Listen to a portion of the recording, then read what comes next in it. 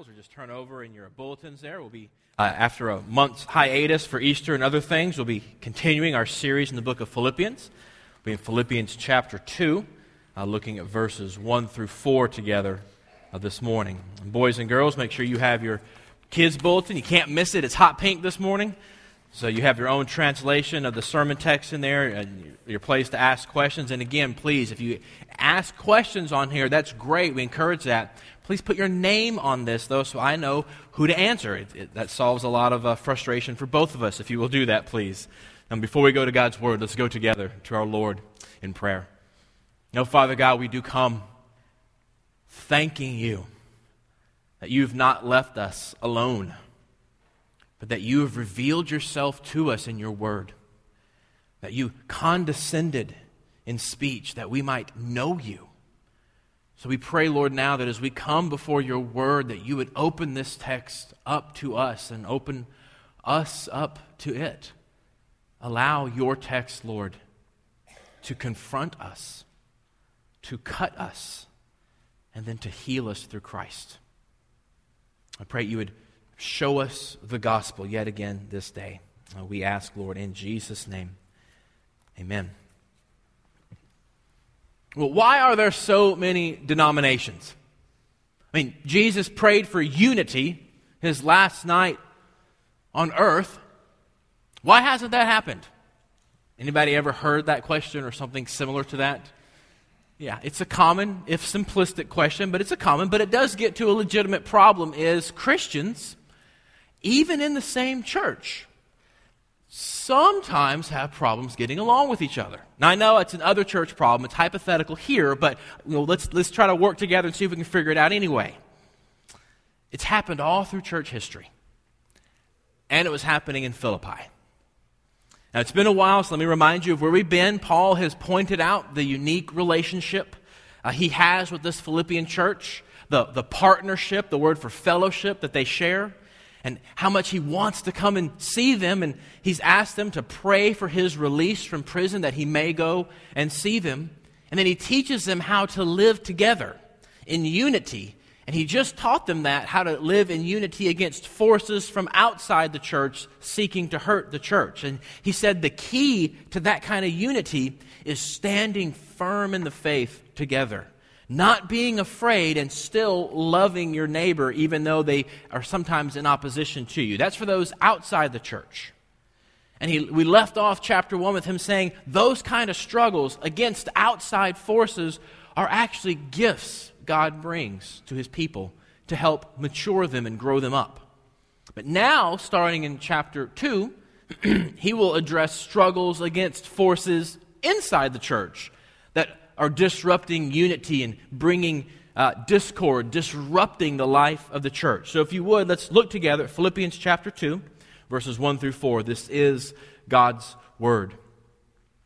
So if there is any encouragement in Christ, any comfort from love, any participation in the Spirit, any affection and sympathy, complete my joy by being of the same mind, having the same love, being in full accord and of one mind. Do nothing from selfish ambition or conceit, but in humility count others more significant than yourselves. Let each of you look not only to his own interests, but also the interests of others. Now, this is God's word. May he open this text up to us today. I want to give you the theme for today. You can remember this. It's printed out for you on your outline part. Kids, you might want to write this down so you can remember. This is a good thing to think about the sermon as you're going over God's word on your Sabbath rest. And this is what we're going to talk about today. When the gospel thrives in believers, humility and unity flourish in the church. I'll say that for you again. When the gospel thrives in believers, humility and unity flourish in the church. And that's important because the gospel unites us, as we're going to see. There should be unity among us and humility in us. And so let's see how that works out. Let's see how the gospel unites us. Paul starts out this passage. Indeed, he starts out as Christianity itself starts out, with the truth before the rules. He reminds them of the grace in which they stand before he shows them what that grace then demands of them. The privilege of grace always comes before the obedience of faith. That's the main difference in Christianity and the man-made religions out there. The man-made religions out there say usually something along the lines of this: here is what it takes to please God. And you do these things, and then God will love you. But Christianity comes along and says, God demands these things. You have utterly failed to do these things. And so Jesus Christ has come and done these things for you, and then he's forgiven you for failing. And when you place your faith and trust in him, God looks at you and says, oh, you've done these things. He gives you his love before you've actually earned it, because Christ earned it for you. That's where Paul begins, with the grace in which they stand before he puts a bunch of rules on them. In other words, Paul tells them the gospel. He starts out right away and says, look, if you have any encouragement, we could actually translate this word refreshment. If you have any refreshment in Christ, you should know this. Isn't that a great way to think about that? I mean, life is hard. It is a daily battle out there in the world of commerce and the world of relationships. And people are starving for hope. And Christians have this wonderful gift. Christ refreshes us. What a great way to think about that. Having a relationship with Christ anchors us. It steadies us. It renews us in a difficult world. He then reminds them that they have comfort in love, he says. Christians get to experience God's love personally. We actually get to know God's love, and we get to be part of a loving community that knows God's love. That's one of the reasons, by the way, we have the greeting time. We don't just do that, well, how can we transition now? We have the greeting time because we're supposed to rejoice in the fellowship we have, the love we have for each other. It's one of my favorite times of the service because I watch everybody get up and everybody gets excited and starts talking and everybody hugs. It's a beautiful time because we have this comfort in love. It just feels good to remember that about each other. And then he reminds them of their participation in the Spirit. This is the idea of being in fellowship or being a partner with the Spirit. You're a business partner with the Holy Spirit, he says. This idea of partnership, it's one of the big themes of the letter. He says, you are family with the Holy Spirit and therefore family with each other. So he's trying to help make the case for unity. And it's very important that we recognize that it is the Holy Spirit who brings unity. It is the Holy Spirit who comes and as a blessing to us, puts us in unity with other believers.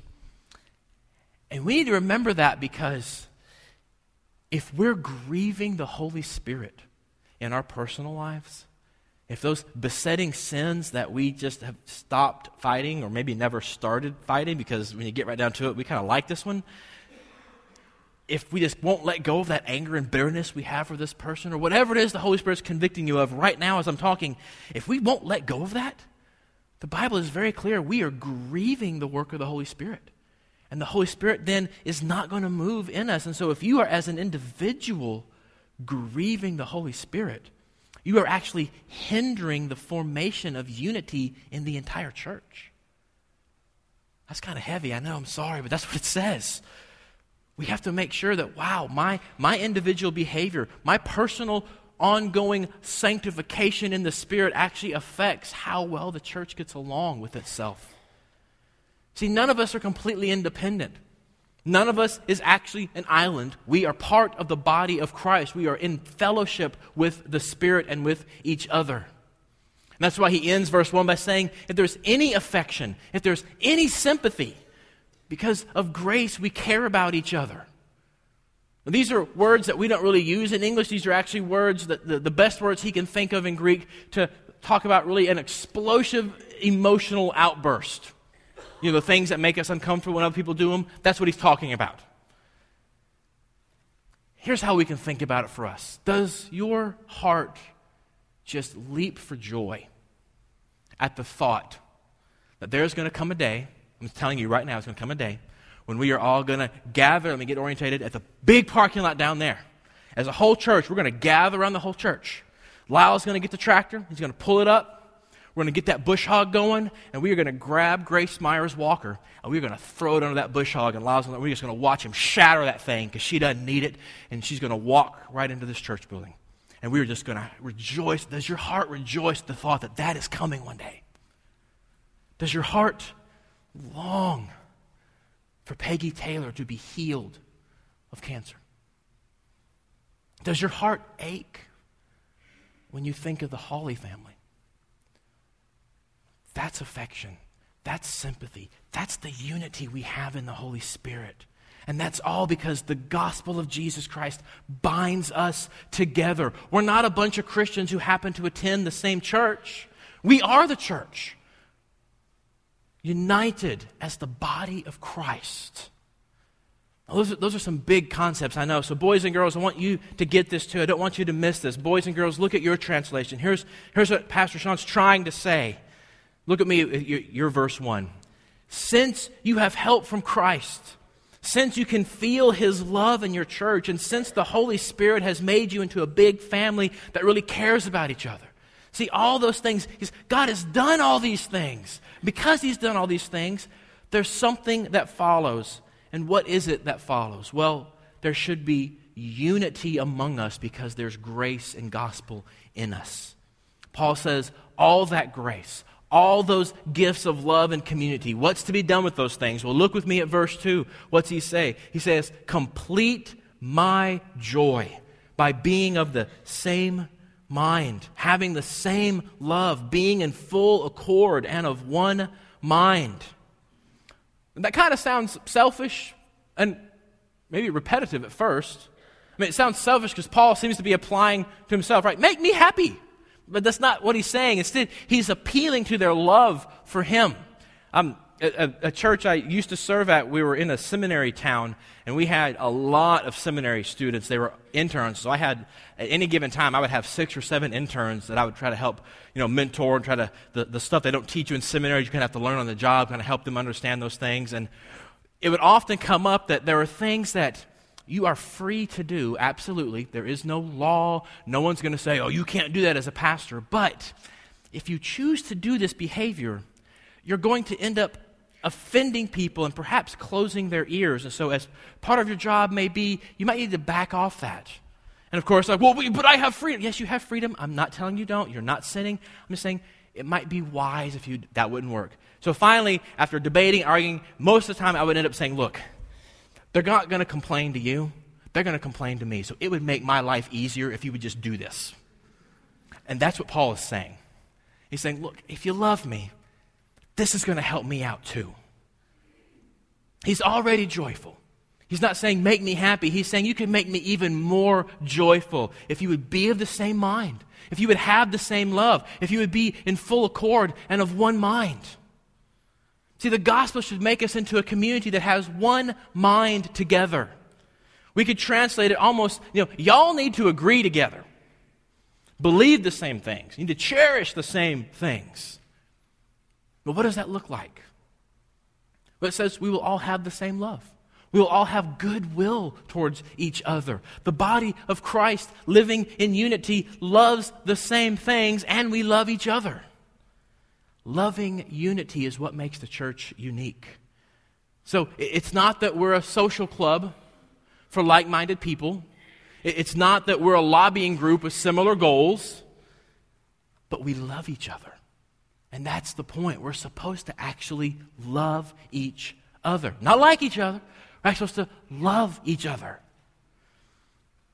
I want you to look with me. It'll be up on the screen. You can turn there yourself at John chapter 13. Verse 35. I want you to see what Jesus says about this love we're supposed to have together. John 13:35 says this. Jesus is talking to his disciples and he says, look, by this, all people will know that you are my disciples. Okay, what's this? If you have love for one another. I wonder if we really get that. The unique thing the church has to show a curious world is not our worship style. It's not what we're against. It's not where we stand on moral issues. The unique thing we have is that we show the truth of Christianity by our love for each other. You ever thought about it that way? What would that mean? If we recognized it's not how good I present the gospel, it's how well I love other church members that God uses to spread the gospel. But there's even more. Paul says we're also supposed to be in full accord. We're supposed to agree together. We're supposed to be on the same team. We're supposed to get along with each other. In Roman culture, this idea that Paul grabs here is the idea of a one-soul relationship. It's a deep, strong friendship working together. You see, in the church, when Christians are thinking more of their personal goals and their personal agendas, what happens is we got a bunch of people pulling in different directions. The church splits into factions. It splits into interest groups. It divides. It's only by being in agreement, by being on the same team, by being in one accord, by getting along with each other, that we overcome that tendency to divide. Instead, we come back together and we pull in the same direction, so to speak. And finally, he says in this verse, we should be of one mind. I love this one. I want you to think of old friends, people you know who've just been friends since forever. Maybe it's an old married couple. You know, the kind, not who just put up with each other, but that old couple that really enjoys each other. You know, that one that you're looking at, oh man, it's going to be rough when that first funeral happens. Their hearts have been knitted together so much. They have such a deep and abiding friendship and relationship. They understand each other so deeply. They care about each other so much that what do? We call them soulmates. And that's what Paul says here, that we're supposed to be soulmates with our fellow Christians. That much unity, that much loving each other because we're soulmates in Christ. Now, there's one thing I have to clarify at this point because we're Americans and we're always like, yeah, but, okay, unity does not mean uniformity, okay? Paul does not envision that the church is a group of robots and everybody wears the same kind of clothes and everybody in lockstep doing exactly the same thing and there's no creativity, there's no individualism. That's not what he's saying. He sees a group of individuals who, in spite of their differences, come together in unity and love each other because of the gospel. And that's really hard to do, which is why it's a supernatural work of the Holy Spirit. Unity in the midst of a diversity of people like us is proof of the truth of the gospel because it's a supernatural work. And that's not me saying it, that's Scripture itself. Again, we're going to go back to John's Gospel and hear the words of Jesus himself on this exact same point. John 17:21 says this. Jesus says, he's praying and he says, that they may all be one, just as you, Father, are in me and I in you, that they also may be in us, so that the world may believe that you have sent me.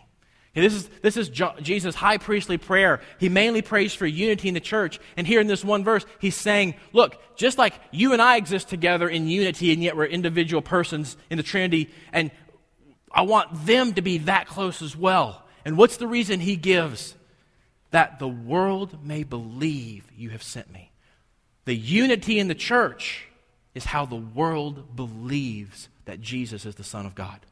In case you miss it, a couple verses later, verse 23 of John chapter 17. Again, what does Jesus say? Jesus is still praying. He says, that they may become perfectly one. Why? So that the world may know that you sent me. Missions and evangelism are worthless if we don't have unity. Unity is how the church shows the world that Jesus was sent from God. Jesus himself said it twice right there in his prayer. You ever thought about unity that way?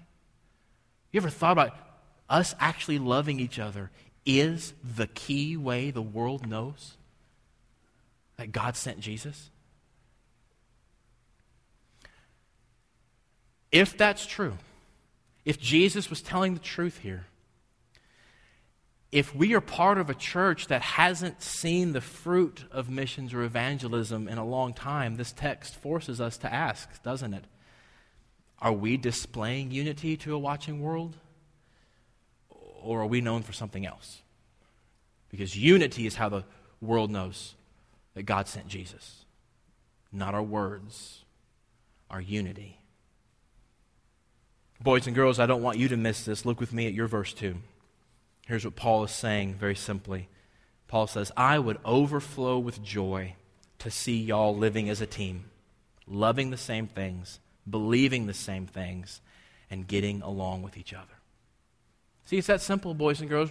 Because of the gospel, we're supposed to just get along with each other. We're supposed to love each other. And when we do that, the world knows that Jesus is real. Because when the gospel thrives in believers, humility and unity flourish in the church. So the gospel unites us. It creates unity among us, but it also creates humility in us. Look with me at verse 3. Paul says, do nothing from selfish ambition or conceit, but in humility count others more significant than yourselves. See, first thing Paul says is, look, no selfish ambition, no rivalry in the church. Paul grabs a concept out of their culture that actually exists in our culture too, and it's why many of us don't like politicians, is what Paul says here. Here's what I mean by that. When I was in college, this man in my church was running for the Congress seat there in Waco. And he was a great guy. He would have been awesome as a congressman. So I was part of his campaign, and he was doing really well. The Republican incumbent was retiring, so his seat was wide open. He won the primaries, hands down. So in the general election, he's going up against a Democrat who had a lot more money. And the last 3 weeks, some poll numbers came out, and my friend was just skyrocketing. It was a shoo-in, done deal. We were so excited, so happy. All of a sudden, these nasty attack ads started showing up on TV. Absolutely untrue. They weren't even lies. They were fiction. They were beyond lies. He just made stuff up. And he didn't have the money or the resources to answer them. And the masses, unfortunately, well, the TV said, so they just went with it. And he lost hugely after these huge polls. And I remember I was so disgusted by this whole thing. And that's actually the word Paul uses here. The word for selfish ambition is actually a Greek word, because remember, they invented democracy. When someone would just selfishly, with no concern for the greater good, just make stuff up and electioneer and manipulate and by fraud to win an election. You know ancient Greek had a word for that? That's this word. It's the same reason you hate politicians too, because the skills needed to win an election usually are not the same skills to govern, right? And it's the people who know this and not this. Anyway, I don't want to go off that. I don't want to go on that track. But you see what I'm saying here? Paul says that selfishness, that I am willing to sacrifice anything to win, that can never be in the church. We can't have that in the church, or there is absolutely no unity. And what's really scary is if Paul says that, there must have been some of that. Paul says, let's have none of that. No positioning, no manipulating, no whispers, no conniving behind the scenes, no secrecy. All of that goes out in favor of the unity of the Spirit. Open communication. No, well, I don't like the way this happens. I'm going to talk to this person and then this person, this person. Well, why don't you talk to the person? No, I can't talk to the person who did it. That'd be weird. If we could sum it up, Paul would be sitting here saying, man, people, you never talk about, you talk to when there's a problem. You don't have any of that selfish junk happening. And then it gets even harder. Paul doesn't let up. He says there should be no conceit in the church. There should be no selfishness, nothing from rivalry and nothing from conceit. This is the old King James word, vainglory. We could literally translate this word today. You ready for this one? Self-esteem. No self-esteem. Here's what Paul's saying. When we base our self-esteem, when we base our significance on what we do for the church or what we've accomplished for the church, instead of basing our esteem and our significance on what Christ has done, there will be factions among us. Because if your esteem comes from this thing, whatever this thing is, short-term missions, fellowship committee, choir, Sunday school, worship team, whatever it is, if your self-esteem comes from this thing, your ministry, you're gifted, you're good at it, you glorify God, you're not sinning, but all of a sudden you start to get your sense of worth from this and not Christ, you will become personally offended, actually feel assaulted if someone doesn't care about this thing as much as you care about this thing. And when that happens, there's a division. Our conceit, our significance, our glory is so wrapped up in this thing that once someone doesn't care enough about it, what we hear is not, well, I don't really care about that ministry. What we hear is, I don't care about you. Because we're so wrapped up in this thing, and that causes divisions. Instead, Paul says, don't do that. Cast that aside. Instead, maybe how about in humility you count others as more significant than yourself? See, humility is one of those churchy words we use so often that we don't really understand what it means. The Philippians were a Gentile-based church. They were learning the Judeo-Christian mindset. They didn't have an Old Testament background. They weren't Jewish, so it was all new to them. And I'm telling you that because the idea of humility to the Greek and Roman culture was held in contempt. They hated the very idea of humility. It was not seen as a virtue. Humility meant weakness. Humility meant lack of freedom. Humility meant subjection. Humility meant slavery. They despised the idea of humility. But then Christianity comes along and says, no, that's not humility. Humility is not thinking less of yourself, right? It's thinking of others more. It's sacrificing for others.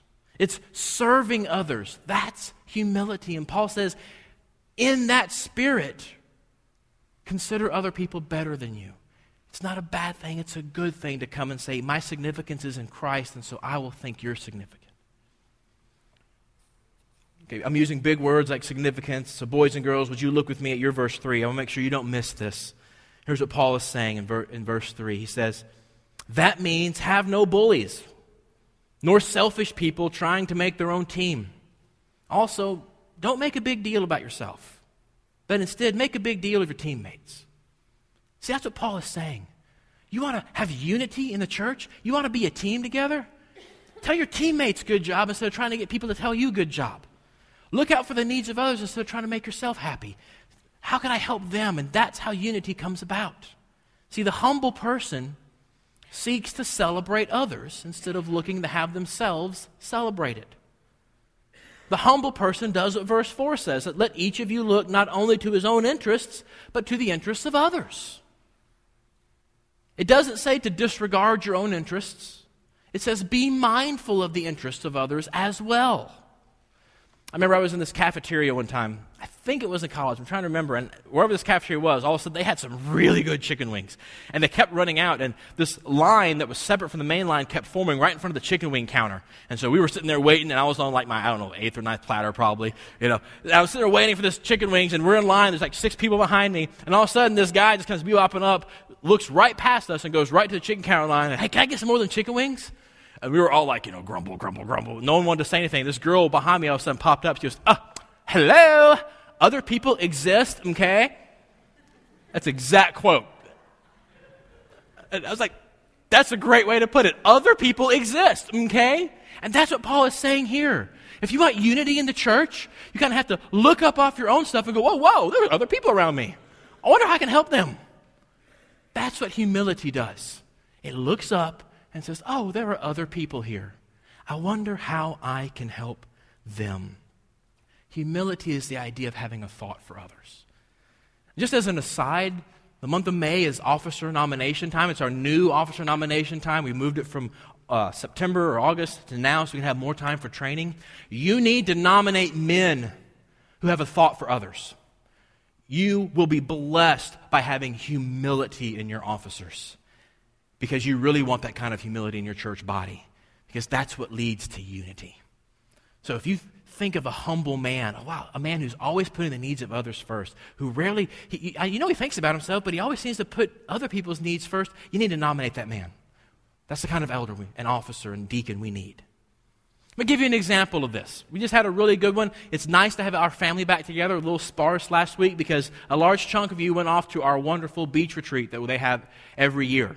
It's a great time of fellowship. It's a great time of bonding. And those of you who went, don't you wish that in the other parts of the year, the normal parts of the year, that it could be like that, that kind of closeness you had over that weekend, the kind of fellowship you had?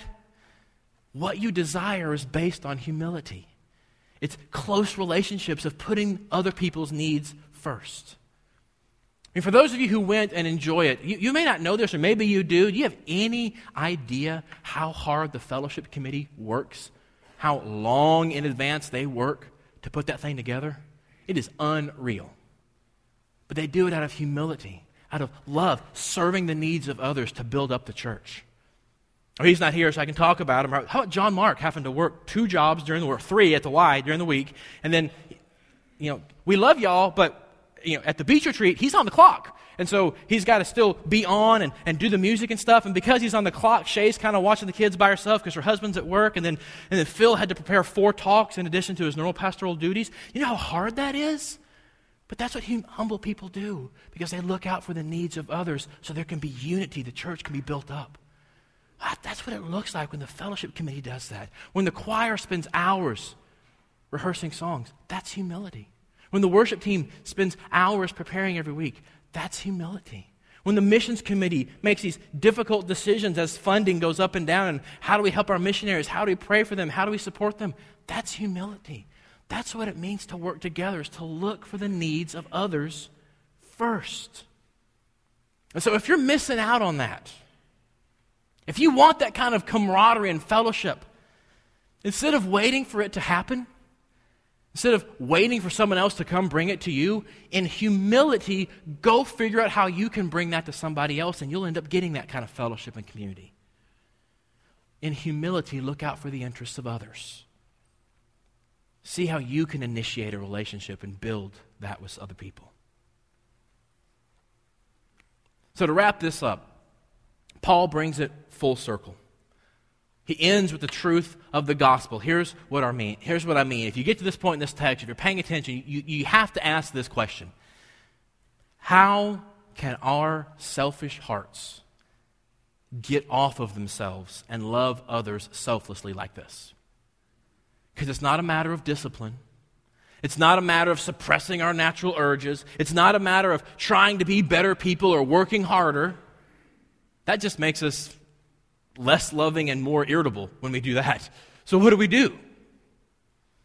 The only remedy, the only way to do this is for our hearts to be fascinated with wonder at Christ, to be overwhelmed at the love of God through Jesus Christ, to be overwhelmed at what we have received from our Redeemer, the Lord Jesus Christ, who in humility let himself be crucified for our sins, who was the epitome, the manifestation of putting the needs of others first, so much so that he laid down his life for his friends. See, Paul says the reason we should consider other members of the church to be more significant than we are is because Christ considered us more significant than his life. Here's how that fleshes out in real life, that theological truth. Here's how that looks in real life. When we don't get the gospel, our view of ourselves swings wildly between these two poles. When we're performing up to our standards, when we're living what we think is a good life, when we're being a good person, or when we're being a good Christian, whatever that means, we think we're good at our jobs, or we're living right, or we're being a good parent, or when we're in that situation where we believe we're doing good, we feel very confident. And we're usually not very humble. And we usually don't have a lot of sympathy for those who we see aren't doing life as well as we're doing life. And it makes it hard for us to actually love them and look out for them because we're thinking, well, I'm doing okay. Why can't you be doing okay? We're confident, but we're not humble. But then when we blow it, we come over here. I haven't been a good parent. I'm not a good employee. I'm a terrible Christian. Whatever it is, we're very humble, but we're not very confident. And so we don't have the gumption to go and help other people either because we're too busy focused on ourselves. Because we don't get the gospel. We're swinging between these two poles. But see, the gospel comes, and the gospel gives us this unique identity in Christ. Because Christ comes, and he accepts and covers our flaws, and then roots us in his love and gives us confidence. The gospel is that I am so flawed, I am so messed up, I am so sinful and evil that Jesus Christ had to die to fix me. If that won't humble you, nothing will. But the gospel is also that we are loved and cherished so much that Jesus was glad to die for us. If that won't lift you up and give you confidence, nothing will. And so you hold those in tension of, I was so bad that this is what it took, but he loved me so much that this is what he freely gave. And it gives you this unique ability to say, I'm humble and I'm confident, and so I can love you because I don't need you to validate me. Christ does. How can I help you? That's what Paul is getting at here. So to Christians, those of you who know Christ, those of you who have confessed faith in Christ, let's be candid about our lack of fruitfulness in evangelism. Let's just own that together. If you don't know what I'm talking about, if you think I'm being a little harsh, just ask yourself when the last time this church did an adult baptism. Because that's the fruit of evangelism, is adult baptisms. Is it because we're not in unity, and therefore the world does not know from us that God sent Christ? Is it because we're not humble? Let the reality of the gospel, the humility of Christ on the cross for sinners like us, let that reality change us so that we are different from the world. We are never more like Christ than when we display his humility to a watching world. Because when we are in unity, Jesus Christ himself said, that is how the world knows God sent me. And to non-Christians, if you're here and you're like, I don't know about this, I'm still sort of investigating, my friend may become, I'm here because it's Mother's Day, can you finish? Is there a part of your heart that wishes you were a little less selfish? Just a part. Is there a part of your heart that really wants to help others, but it seems that your own selfishness, or maybe that of others, always gets in the way? Before you can go and change the problems out there, I'm just going to tell you, you need to change the problems in here. The grace of the Lord Jesus Christ can fix you, can fix your internal problem. Rooting yourself in what Christ has done for you. Anchoring your soul in the humility of Jesus Christ for a sinner makes you free to love and serve others. So even now, if you want that, you may not understand everything about it, that's fine. Simply place your faith and trust in Jesus Christ alone. Forget everything you think you know about Christianity. Forget the church you grew up with. Forget what you hear about on TV. And just recognize that Christianity is simply placing your faith and trust in Jesus Christ. And then through him, you can be that selfless person you want to be. Because the gospel will change you. Because when the gospel thrives in believers, humility and unity flourish in the church. Let's pray together. Oh, Father God, we do come and we do confess that this text is hard. This is one of those texts that I just want to move on from and not think about again because, Lord, it's hard. Would you, by the power of your Spirit, make us one, even as you yourself, Father, Son, and Holy Spirit, are one?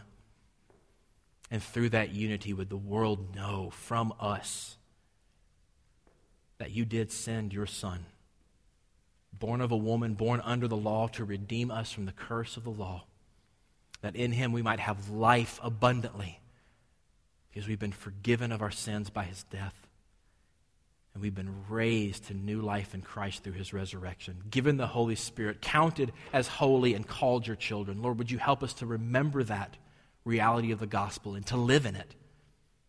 And Lord, I pray that for those who are here today who don't know you, I pray that as you have promised, that as Jesus Christ has been lifted up and shown to be crucified for sinners and raised for righteousness, I pray that you would do your work of drawing all people to him. Would you do your work of salvation this day? We ask this, Lord, in Jesus' name. Amen.